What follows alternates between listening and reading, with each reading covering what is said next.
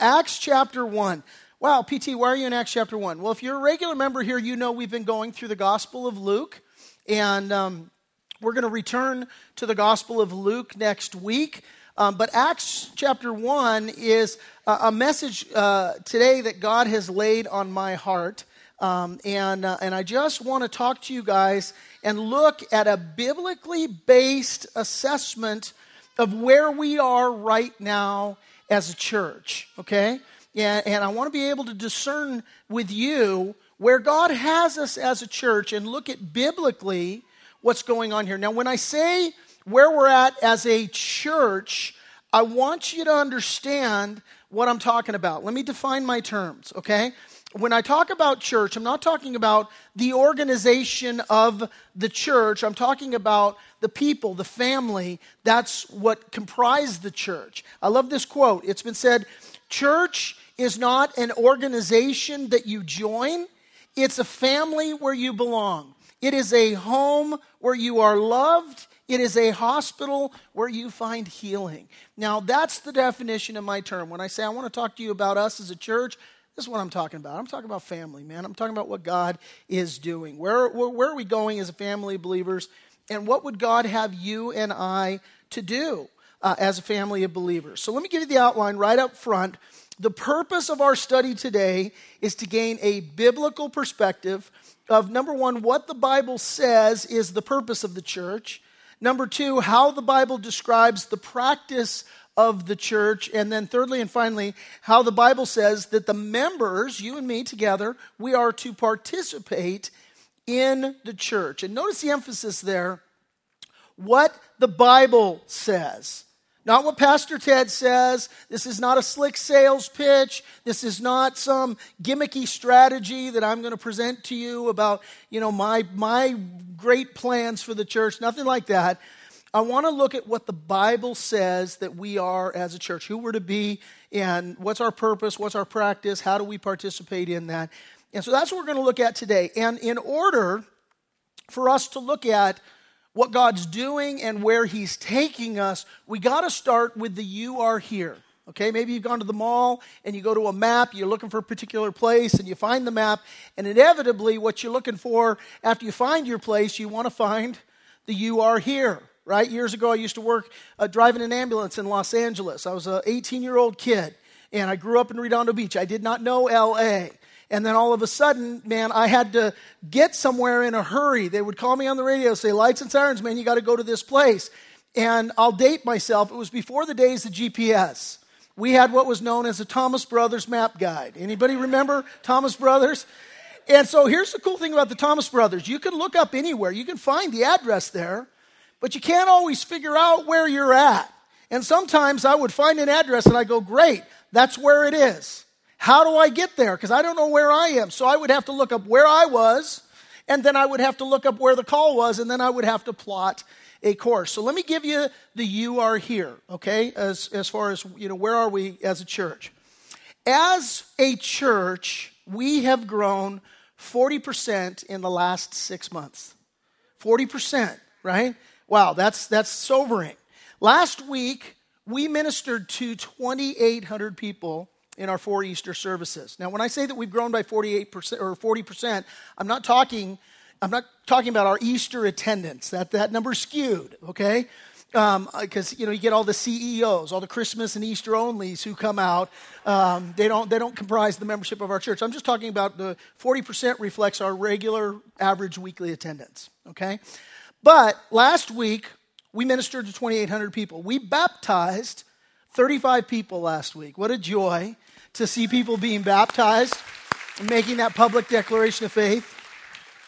We saw roughly 80 people of all ages make professions of faith in the Lord Jesus Christ last week, right? We can clap for that too. And I say people of all ages. We had kids in our children's ministry as young as 5 years old making professions of faith in Christ. And we had here in our main sanctuary people of all ages, including a 72-year-old avowed atheist who made a profession of faith in Jesus Christ. This beautiful lady, her family has been praying for her for 28 years. that she would come to know the Lord Jesus Christ. My wife Brenda had the privilege of praying with her, and she in tears, and she said, I'm done living in between two worlds. And she had received Christ, and just with joy, a new creation in Christ. You could see it all over her face. And so beautiful to see that. Let me just say, we've come a long way from the 12 people or so that started this church in my living room. God has done exceedingly and abundantly beyond we can ask or think. And along the way, we've seen hundreds and hundreds of people make professions of faith in Jesus Christ. We've seen marriages healed. We have seen lives change. We get testimonies all the time, people telling us regularly, and it's always such an encouragement for me. When they'll send a card or they'll pull us aside, my wife or I, and they will just share what God has done. And that's the point. It's not what PT has done. It's not what an individual has done. It's not what an organization has done. It's what God has done in their lives here. And we're so grateful. Every time we hear those wonderful stories, we've seen people delivered from drugs, people delivered from alcohol. We've seen children by the hundreds come to know the Lord as their Lord and Savior. We've watched, our VBS and our Awana ministry, and we see kids memorizing Scripture, and we see people being raised up as leaders in the church. We see people being raised up as pastors and elders and deacons. We raise up teachers of our community groups and hosts to host them, and people discovering using their spiritual gifts. We're sending out missionaries. We're sending out church planters. And it just blows my mind. And here's what I want you to hear. Here's why that's good news. That's good news because it's biblical. And that's what I want to show you today. It's absolutely biblical. And I want you to understand that growth is good. Growth is good. And I want to prove that to you biblically. And not only do I want to prove that to you biblically, I need to prove that to you biblically. Here's why. I told you that in the last 6 months we've grown by 40%. That's just our adults. You add kids into the mix, we as a church have grown by 52% in the last 6 months. God just pouring out and doing an awesome work. And inevitably, growth involves two things that aren't always perceived as good when you grow like that. Inevitably, when you have growth of our magnitude, number one, it's a little chaotic, and that's not always perceived as good. And number two, growth inevitably brings change, and everybody loves change, right? And so whenever you have change seasoned with a bit of chaos, people get nervous. People get nervous. And recently, I've had a couple of conversations with some nervous people. I had a brother in the church. He came up to me. He said, something seems off. It's not like it was. It's not like it used to be when we were small. And I said as lovingly as I could, you think? Right? You think that something has changed? I go, brother, look, nothing's off. This is normal. This is biblical.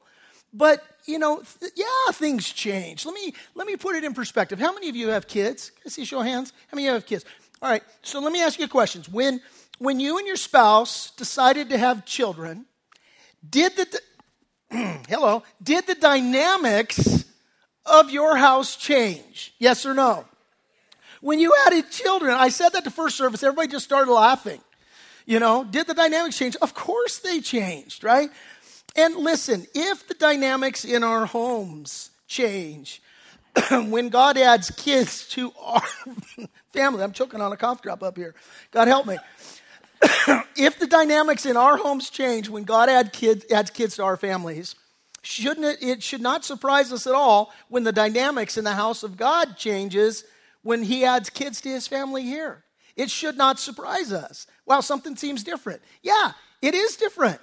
And what we're going to do is we're going to look and see that we are not alone, okay, in this changing dynamic as God adds daily to the church. We're going to look at this first century church in the book of Acts, and we're going to see growth, change, working through dynamics. It's all part and parcel with God's plan. So we'll start off, you take your notes, just jot down the first point. We're looking at what the Bible says is the purpose of the church, right? Jump in with me, Acts chapter 1, verse 1. And we read, the former account I made, O Theophilus, of all that Jesus began both to do and to teach. Now, the author of Acts is none other than Luke. We're reading the gospel that Luke wrote. He also wrote the book of Acts. And the book of Acts, really, it's the Acts of the Apostles, and it's a historical book, and we're so grateful that we have it because what it does is it chronicles the growth, the birth and the growth of the church in the first century. And so this it's so instructive for us as the Church of Christ 2,000 years later, because this, in many ways, we see a model and we see a pattern. And so Luke, he's talking about his former account. He's talking about the Gospel of Luke. And he says in that account, and he's writing to some cat named Theophilus, it means lover of God.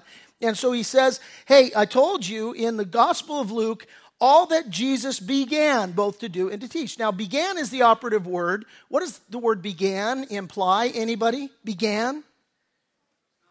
It's not done. Thank you, John. Yes, he's not done. Jesus started a work 2,000 years ago, and then he passed the baton on to his disciples, and his disciples passed that baton on to other disciples, and it's gone on for 2,000 years, and now we have received this baton, and we continue the work that Jesus Christ began. And so he says, verse 2, I told you in Luke all about what Jesus began both to do and to teach until, verse 2, the day in which he was taken up after he, through the Holy Spirit, had given commandments to the apostles whom he had chosen, to whom he also presented himself alive after his suffering by many infallible proofs, being seen by them during 40 days and speaking of the things pertaining to the kingdom of God. What Luke is describing here is this. We just celebrated last week Easter Sunday, the resurrection of Jesus Christ. And we know biblically that Jesus, when he rose from the dead, before he ascended into heaven, he spent 40 days just pouring in some final words of exhortation and commissioning to his disciples and getting them ready. And then he ascended into heaven. We're going to see that next. And so being assembled, verse 4, together with them, he commanded them not to depart from Jerusalem, but to wait for the promise of the Father, which he said, you have heard from me. For John truly baptized with water, but you shall be baptized with the Holy Spirit not many days from now. This is an amazing thing. These guys were the best trained, best prepared people of all of human history. They spent 3.5 years with Jesus, and he said that, hey, you're not ready, because you need the filling of the Holy Spirit. And I would just submit to you, if they needed this filling of the Holy Spirit, the empowering of the Holy Spirit to do the work that what God has called them to do, guys, you and me, we need that filling and that empowering of the Holy Spirit to do what God has commissioned and called us to do. And so, therefore, when they had come together, verse 6, they, the disciples, asked him, Jesus, saying, Lord, will you at this time restore your kingdom to Israel? Now, if you've been with us as we've been going through the Gospel of Luke, they're stuck on this. Every step, it's like, oh, now you're going to restore the kingdom to Israel? And Jesus is like, no, I'm going to Jerusalem. I'm going to suffer. I'm going to die. And Peter, like, at one point, no, you're not. Stop talking about this dying stuff. You're coming to kick Rome out and to take over. And I got a corner office prepared, and I got a secretary I'm interviewing for, and we're going to rule and reign together with you. And Jesus just constantly with these guys. Like, no, I'm not coming as a conquering king. I'm coming as a suffering servant. Later I'll come as a suffering king. So now here he's died, buried, resurrected. He's with them, and they're like, cool, we got the suffering servant part out of the way. Now you're going to restore the kingdom of God to Israel. And he said to them, verse 7, it's not for you to know times or seasons which the Father has put in his own authority, but you, here's the key, you shall receive power when the Holy Spirit comes upon you, and you shall be witnesses to me in Jerusalem and in all Judea and Samaria. And he says, and to the ends of the earth. Matthew records this commissioning this way in Matthew's gospel. He put on the screen for you. It tells us there, then Jesus came to them and said, all authority in heaven and on earth has been given to me. Therefore, go and make disciples. That's the key word. Of all the nations, baptizing them in the name of the Father and the Son and the Holy Spirit, and teaching them to obey everything I've commanded you. And surely I'm with you always, even to the end of the age. Guys, this is the purpose of the church.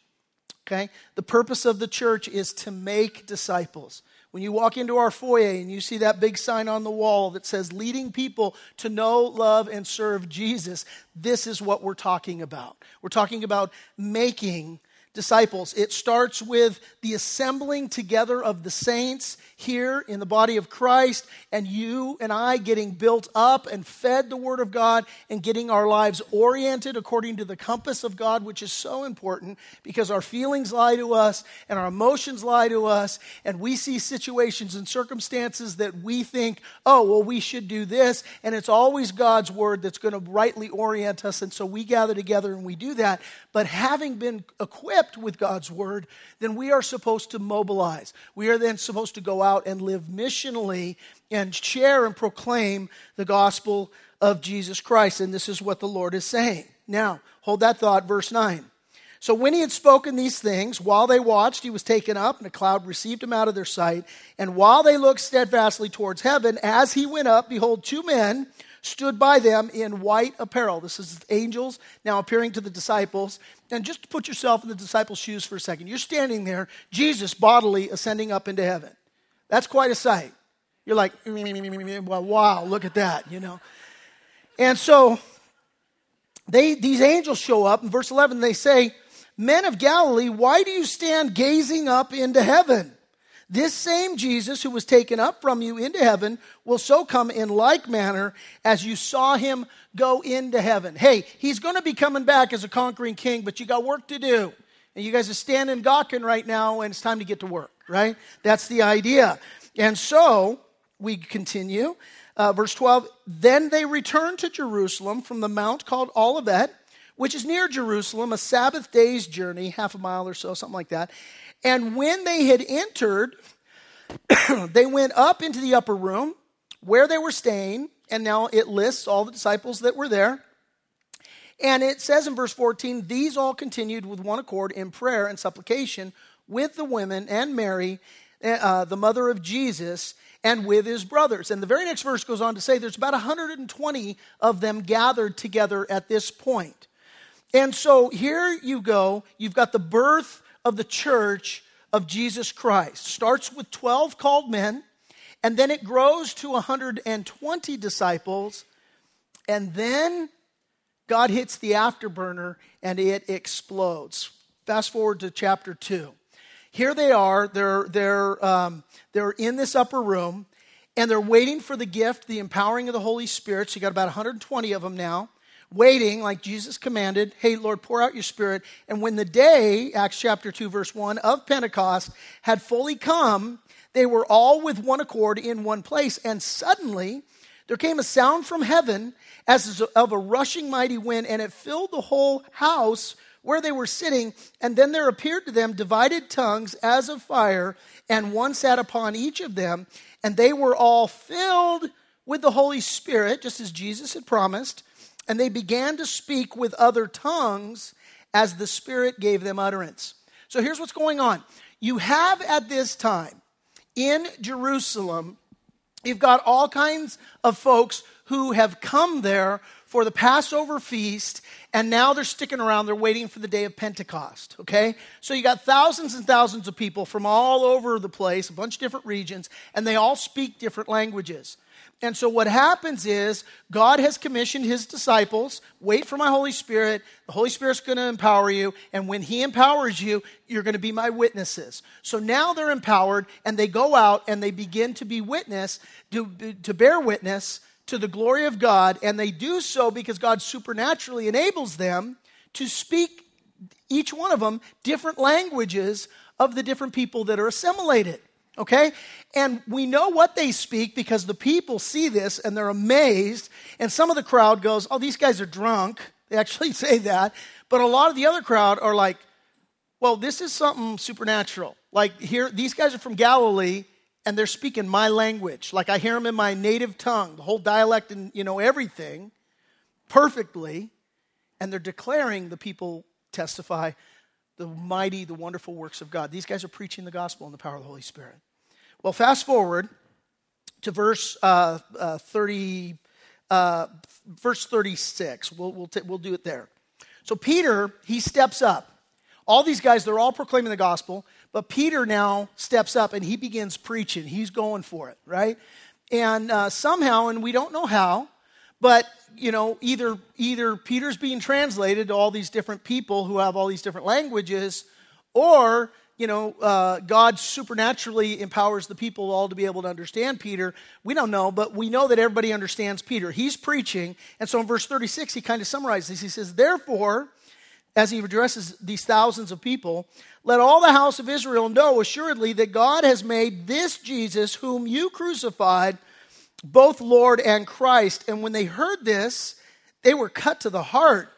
And they said to Peter and the rest of the apostles, men and brethren, what shall we do? And then Peter said to them, write out your tithe check to the Acts church and make sure that Peter said to them, repent and let every one of you be baptized in the name of Jesus Christ for the remission of sins, and you shall receive the gift of the Holy Spirit, for the promises to you and to your children and to all who are far off, as many as the Lord our God will call. The grace, the mercy of God. Repent.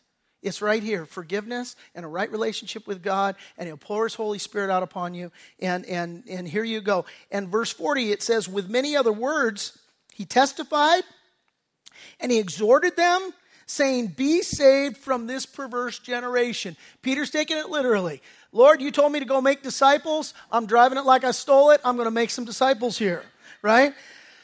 Verse 41, and then those who gladly received His word were baptized, and that day about, how many? 3,000 souls were added to them. That's a good day. Okay? When you preach the gospel and you give an altar call and 3,000 people respond to the altar call, that is a good day. So what we've got here, we've got the birth of the church of Jesus. Starts with 12 called men, grows to about 120 disciples, and then like a rocket, it takes off. And I will tell you guys, here at Reliance Church, just like the Church of Acts, listen, our discipleship process started with about 12 people in my living room. Okay? And that wasn't quite 12 years ago. May will be 12 years. All right? 12 of us in my living room. And then it grew to about 120 people, just like it did in Acts 1:15. But from there, the number of disciples have just grown here at the church. Now, we haven't grown nearly as dramatically as this first century church did. 3,000 people in one day. We've never experienced that. We've experienced a lot of people coming. We've, over the last 6 months, grown by 52%, but we've never seen this kind of growth. Like, that's incredible. 3,000 people in day one, right? Now, it didn't stop there. Skip down to Acts 2, verse 47, and notice with me, now we're skipping over a bunch of verses we're going to come back to, which talks about the process of how they did church. But in verse 47, it says that they're praising God, having favor with all the people, and the Lord did what? He added to the church daily those who were being saved. So He wasn't done. 3,000 people on day one was just the Lord warming up. Man, He hasn't even gotten started. He's adding daily to the church such as should be saved. And so you got the church at 3,000 people in verse 41. You've got Him continuing to add in verse 47. But you skip ahead to Acts 4:4, and I'll put it on the screen for you for convenience. Here's what we read there. We read, many of those who heard the word, because they just continue preaching the word, many of those who heard the word believed, and the number of men came to be about 5,000. And notice he says the number of men. That's a gender-specific term in the Greek, okay? In other words, they're not counting the women. They're not counting the children when they say that the church has grown to 5,000 people. So we're talking a church, conservatively speaking, we're talking a church of over 10,000 people, right? Wow. Right? That's just an incredible work of God. Now, I've got a couple of observations I just want to throw out, okay? Here's my first observation. Church growth is not just biblical, it's God-ordained, okay? It's not just biblical, it's God-ordained. Notice with me, back here in in chapter 2, verse 47, who is it that added daily to the church? It's the Lord who added daily to the church. It's not Peter. It's not James. It's not John, right? They didn't add daily to the church. It ain't these guys. Who is it? It is God who added daily to the church. And I want you to think about the heart of God, guys. Think about the heart of God. What did he say to Adam and Eve? He said, be fruitful and multiply. Right? You're like, oh, wait a minute. He was talking to people. He was talking about their kids. Well, aren't the kids here in the church God's kids? Like, he wants us to be fruitful. He wants us to multiply. He demonstrates it in the birth of the first church, right? It's just absolutely incredible. I had somebody years ago say to me, well, if you got a big church, it doesn't necessarily mean anything because anybody can attract a crowd. And my response is, try it. Try it. See if you can attract a crowd. Now, I will concede that if I was serving free beer and we were showing football up on the screen, we could pack this place out, okay? Hey, free beer, football, we'd pack it out. And I will also concede that there are some churches that, that maybe they're not offering free beer. I don't know. The church is doing some wacky things these days, but maybe they're not offering free beer, but there are some churches that, they're offering some cotton candy, trying to grow the people, But listen, something that somebody told me years ago, I've taken it to heart. It's part of my DNA. It's part of the DNA here of our church. And I'm putting it on the screen for you because it's really important. Whatever you draw people with, you draw them to. Whatever you draw them with, you draw them to. So if I serve up free beer and football, what am I drawing people to? Getting drunk and watching football. That's what I'm drawing them to. So you don't do that. So what is it that we do? We preach Jesus Christ and Him crucified. That's what we do. I'm going to teach you the gospel. I'm going to teach you the Bible chapter by chapter. I'm going to teach it to you verse by verse. That's what I'm going to focus on doing. I'm going to sing about, I won't sing because that's not edifying, but we will sing about and I will preach about the love and the grace and the mercy of God. We will proclaim the gospel message that there is hope in Jesus Christ. That's what I'm offering up, and that's what I'm going to draw the people with, because if I do that, Jesus said, if I be lifted up, I'll draw all men unto myself, right? So I'm going to preach Christ and Him crucified, and I want to draw you to Jesus, right? And so that's what we focus on, and I'm going to leave the adding daily to the church, such as should be saved. I'm going to leave that to God. I didn't grow this church.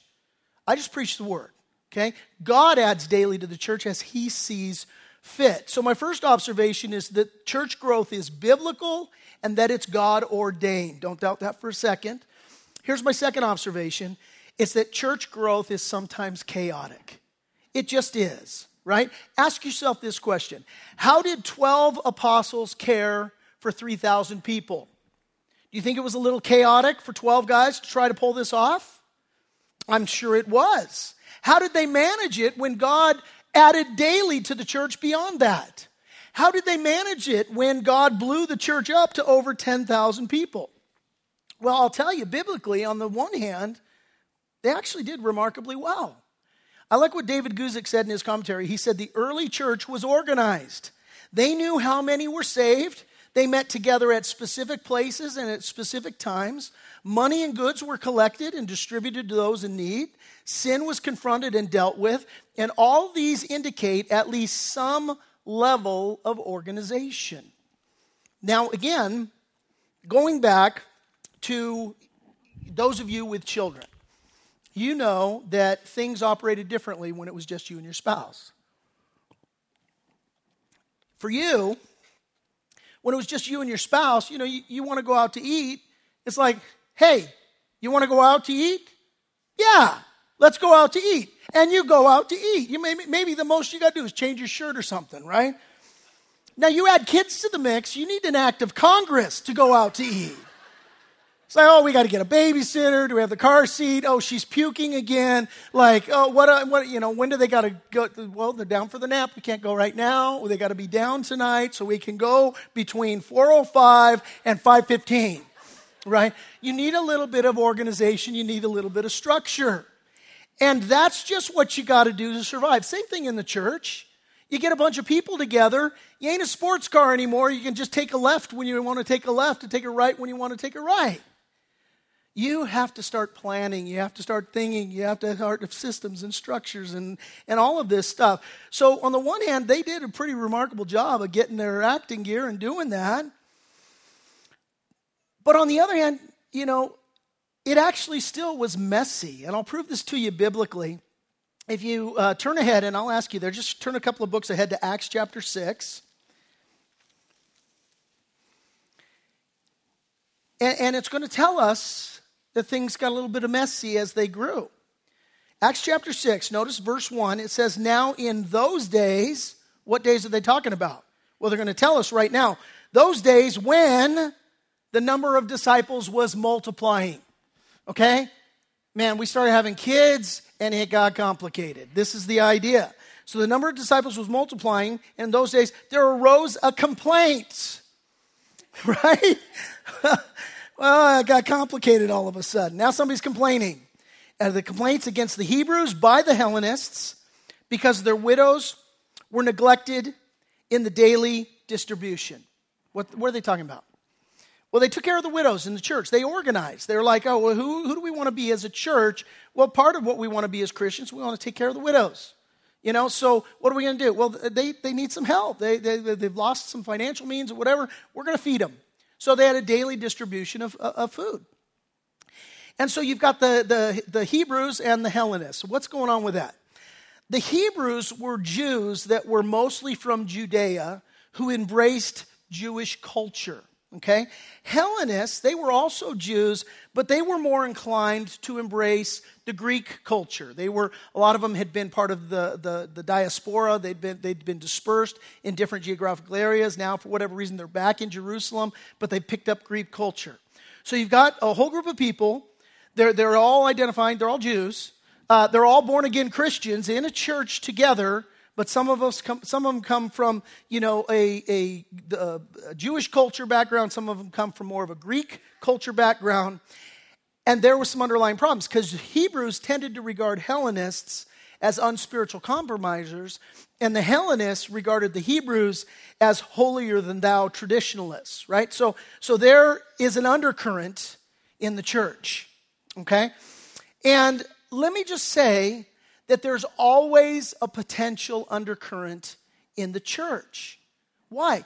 Because whenever you mix races and you mix cultures and you mix certain prejudices together, then there is a potential undercurrent that exists in the church. Now, we are one in Christ, and that's the beauty of the Lord Jesus Christ, that he makes us one, and he brings us together from every nation, from every tongue, and from every tribe. And so there's not supposed to be cultural divide. There's not supposed to be racial divide. There's not supposed to be any sort of prejudice that exists in the church.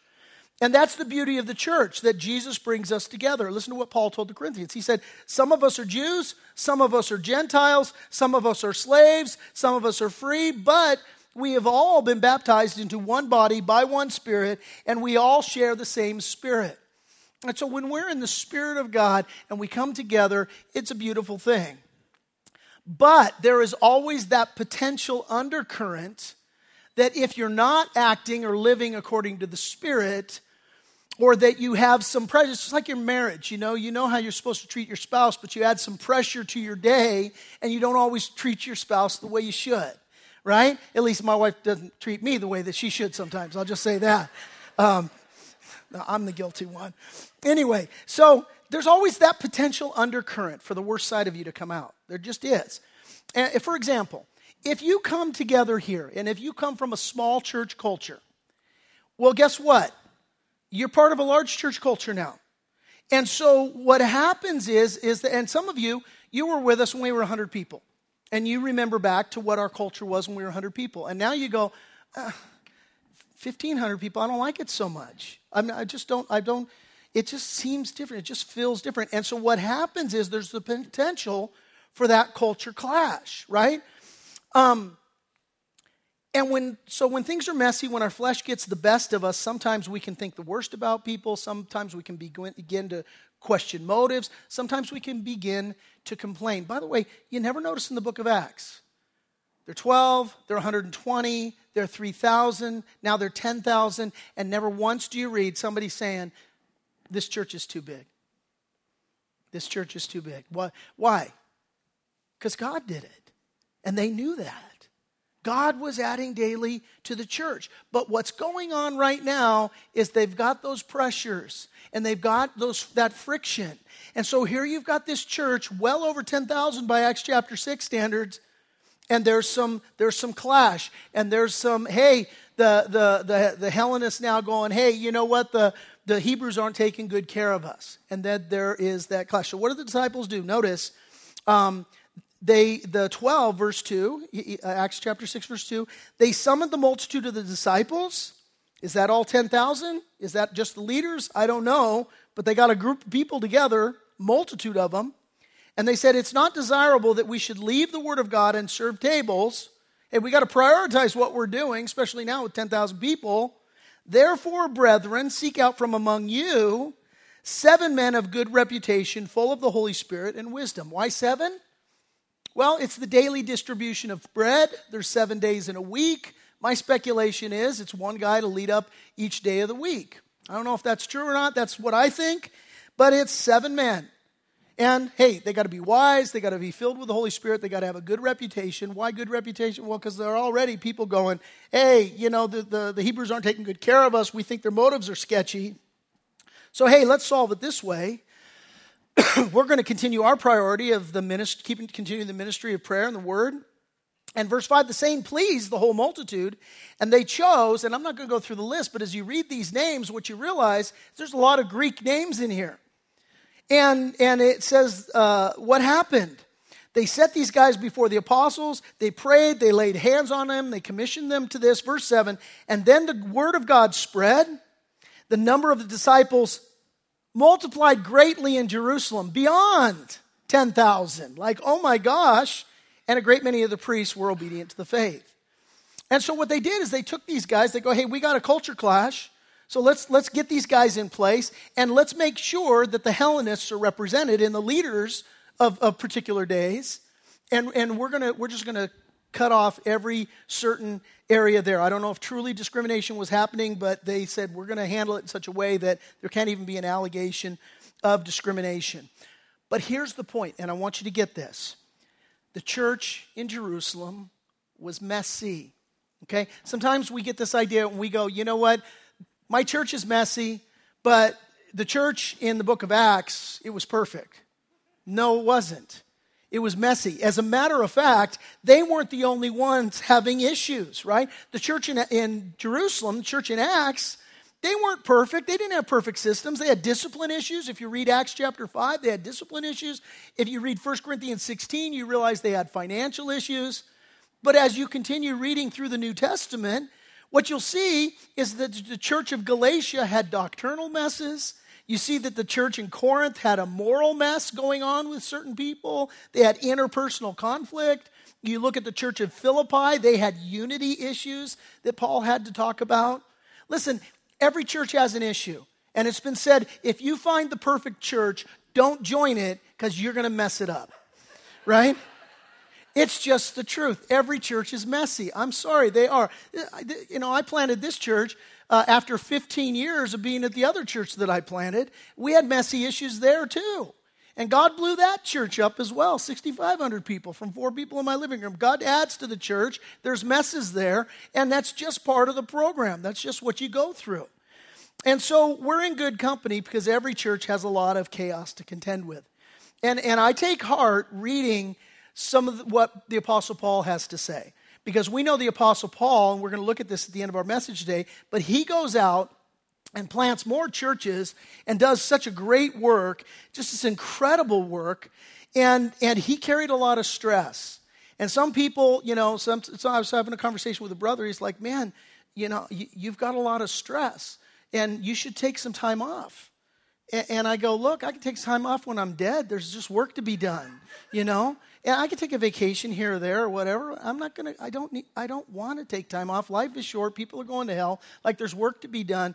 And the fact that you might see me have stress from time to time, I'm actually in good company. Listen to Paul. He's talking to the Corinthians. I'll put it on the screen for you. He says to them, I've worked hard and long, enduring many sleepless nights.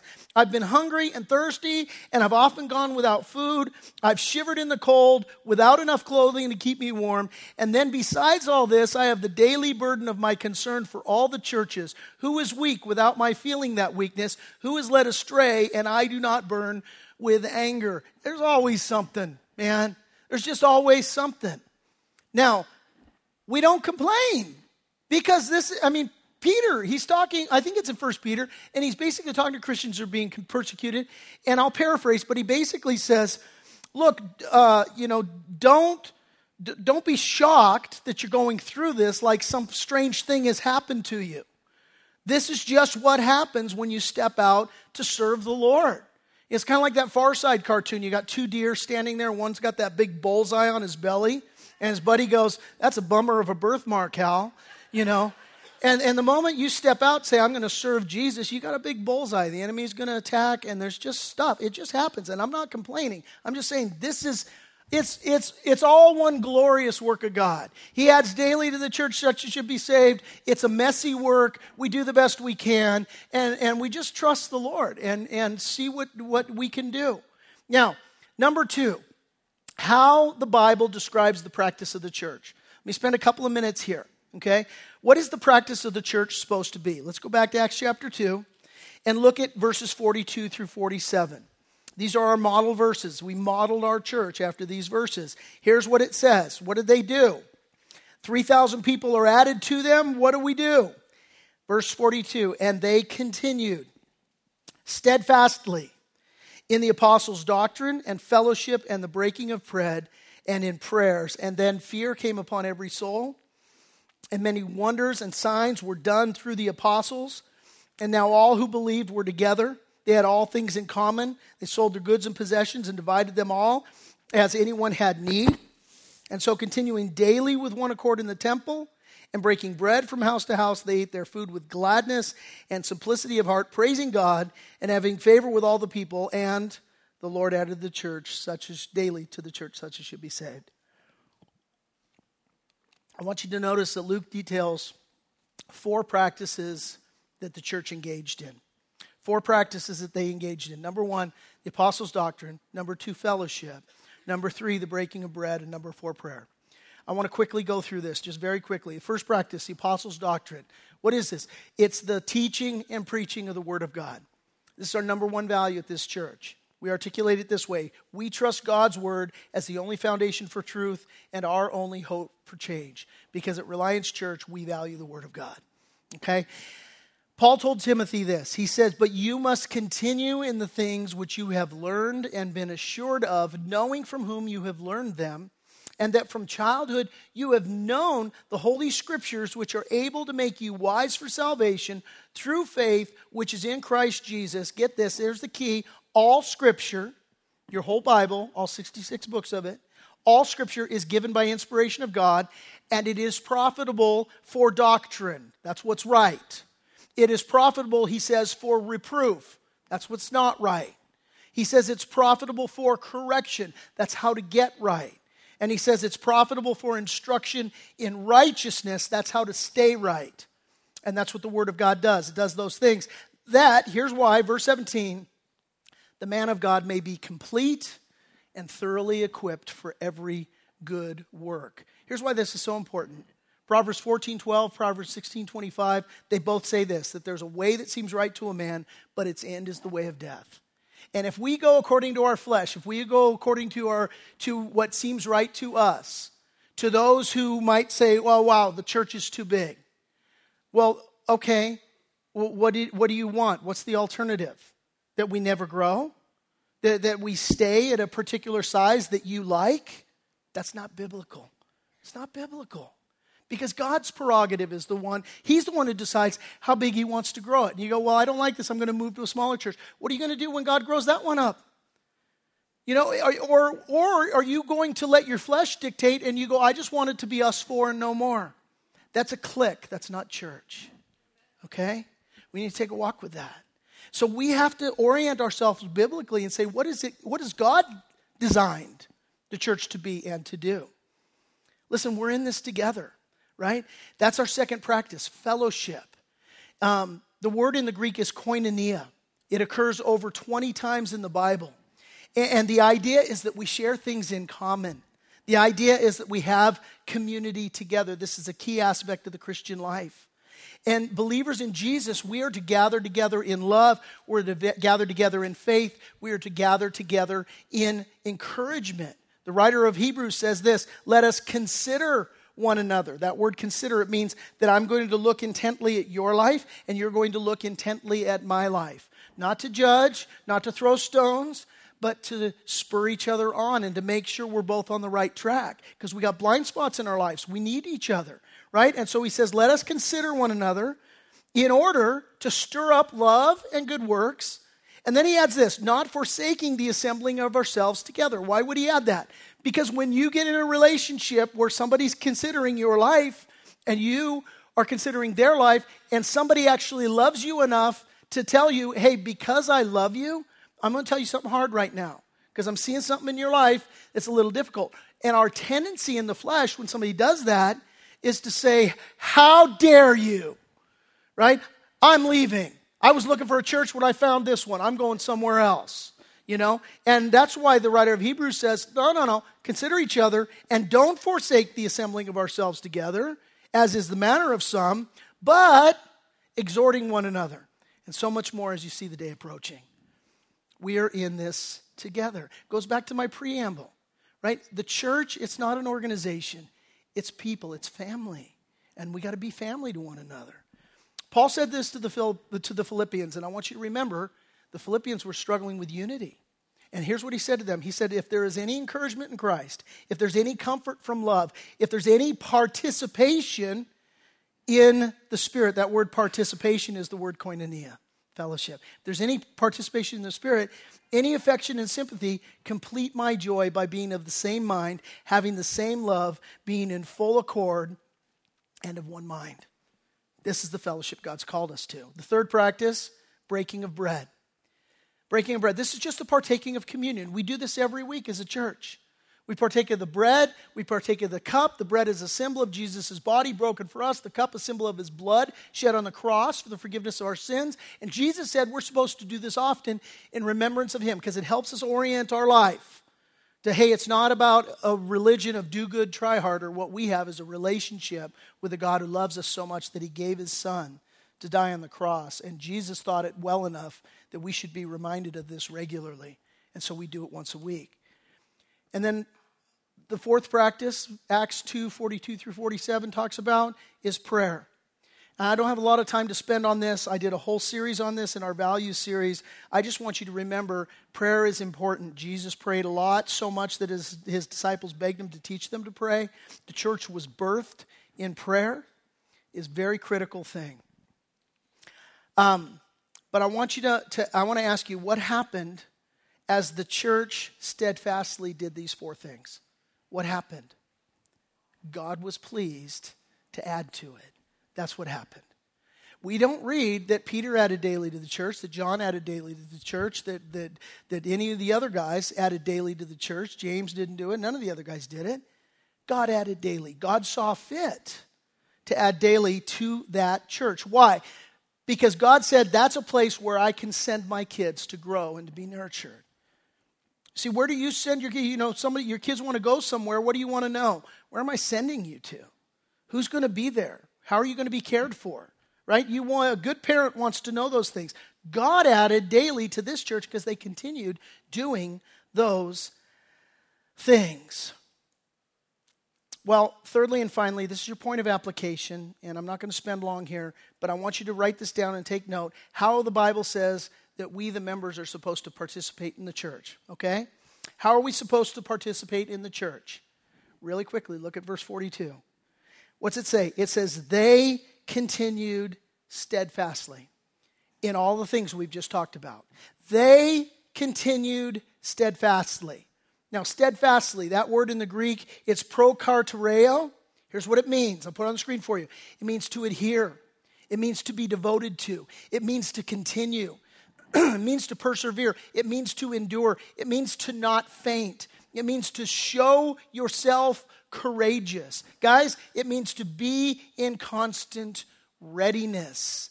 And that's what they did. They continued. And the key word here, and I hope you circle it in your Bible, it's they. They continued. Who's the they? Yes, the apostles were steadfast. Yes, they continued. Yes, the appointed leaders were steadfast. They continued. They were devoted. They were persevering. They were enduring. But they also and chiefly means that they, everyone and the congregation, all 10,000 plus, they continued in these disciplines. And so I want to ask you, are you continuing in these disciplines? And I want you to notice logistically how they continued in these disciplines. How were they steadfast? How did they continue being steadfast? Notice in verse 46. What did they do? They continued daily with one accord in the temple, right? And breaking bread from house to house. So you have large group assemblies and you got small group assemblies. And so how do we continue? We continue in a large group assembly. We come together on the weekend, our weekend services. If you're going, oh man, the church is too big, come to Saturday night. There's 180 of us on Saturday night. Okay, you want a smaller crowd? Come on Saturday night. All right, we continue together in the larger assemblies. But you know what? We also continue together in our community groups. We got dozens of them, right? And the issue is that you have to make the decision that you're going to continue in the apostles' doctrine and in fellowship and the breaking of bread and prayer. Let me give you a math problem right now, okay? 10,000 people, 12 disciples. If a disciple was going to be the one taking them through a home Bible study, how many Bible studies would one disciple have to be in charge of for 10,000 people? It's 41 Bible studies. On average, 20 people in a Bible study. They're never going to be able to do it. And so we know mathematically the apostles weren't teaching all the home fellowships, and all of our pastors don't teach home fellowships. You go, I'll go to a home fellowship PT. Which one do you teach? I teach Saturday night and I teach Sunday. That's what I do. Because y'all are killing me. No, I'm kidding. But we got great people who God has raised up. They're teaching home Bible studies. They're teaching these community groups. Man, get plugged into a midweek group. It's got to be a choice that we make, guys. That's the point. Like our fellowship, our community, our being one body, it's not about you sitting back going, well, you don't have a program for me. There's too many people here. No. It's about you making the decision, I'm going to get engaged in community. Because I guarantee you, Peter didn't know every member of the church. Neither did John, neither did James, neither did any of the apostles. It's just too many. It's mathematical impossibility. We got to know each other. That's how it goes down, guys. And that's what God built, okay? God built that. So big groups and small groups, this is not an either-or equation. It's both and. It's both and. And the only way we're going to achieve Christian community and Christian maturity is by each one of us steadfastly pursuing it together. Now, I promised I was going to tell you where we're going. And I'll just give you a teaser, okay? Acts chapter 13. I will be 30 seconds on this and we're done, okay? Acts chapter 13. Turn there. God's growing the church. 10,000 people. He continues to add people. They're growing. They got people coming out their ears. And what's happening is they're discipling, they're training up, they're sending people out. Other churches are being planted. It's a beautiful thing. You get to Acts 13, and it tells us about the church that was in Antioch. And it tells us here, now in the church, Acts chapter 13, verse 1, that was in Antioch, there were certain prophets and teachers, Barnabas, Simeon, who was called Niger, Lucius of Cyrene, Manaen, who had been brought up with Herod the Tetrarch, and Saul. Now that's some pretty incredible talent that is serving in terms of their leadership there, right? And as they ministered to the Lord and fasted, the Holy Spirit said, now separate to me Barnabas and Saul for the work to which I've called them. And then having fasted and prayed, they laid hands on them and they sent them away. So you got a church here that's doing what a church should do. They're getting together, they're praying, they're seeking the Holy Spirit. God's brought some incredible leaders to the church. And all of a sudden, the Holy Spirit shows up in their prayer meeting and says, hey, separate unto me Paul and Barnabas for the work that I've called them to do. Now, I got to be honest with you. I put myself in the shoes of the pastor of the church of Antioch for a brief second. I'm bumming. I'm going, Lord, you just took my two best guys. Like, what are you doing? And God would say, I'm building my church. And I want to tell you, we're moving into a really exciting time as a church. We're sending out missionaries, and we're planting some churches that are coming up, and we're going to be sharing that with you in the weeks to come. We're really excited about what God is doing. And we as a body, what do? We need to be faithful. We just need to be faithful. We need to continue steadfastly. We need to spur one another on towards love and good deeds. We need to be determined to say, you know what? I need to be in Christian community. And I can't say, hey, this church is too big, because you know what? You don't read it once in the book of Acts. It's God's prerogative how big he wants to build his church. My job is to be faithful there and to put some roots down and to grow. Amen? Hey, by the way, Paul says that the Bible sent out, hey, separate unto me Paul and Barnabas to the work to which I've called them. You're a Christian today because they were sent out. Paul went out and planted churches in Asia Minor and throughout Europe. And we're Christians today because of the work that Paul did. Take a walk with that. It's an amazing thing to consider what the Holy Spirit wants to do in you and through you.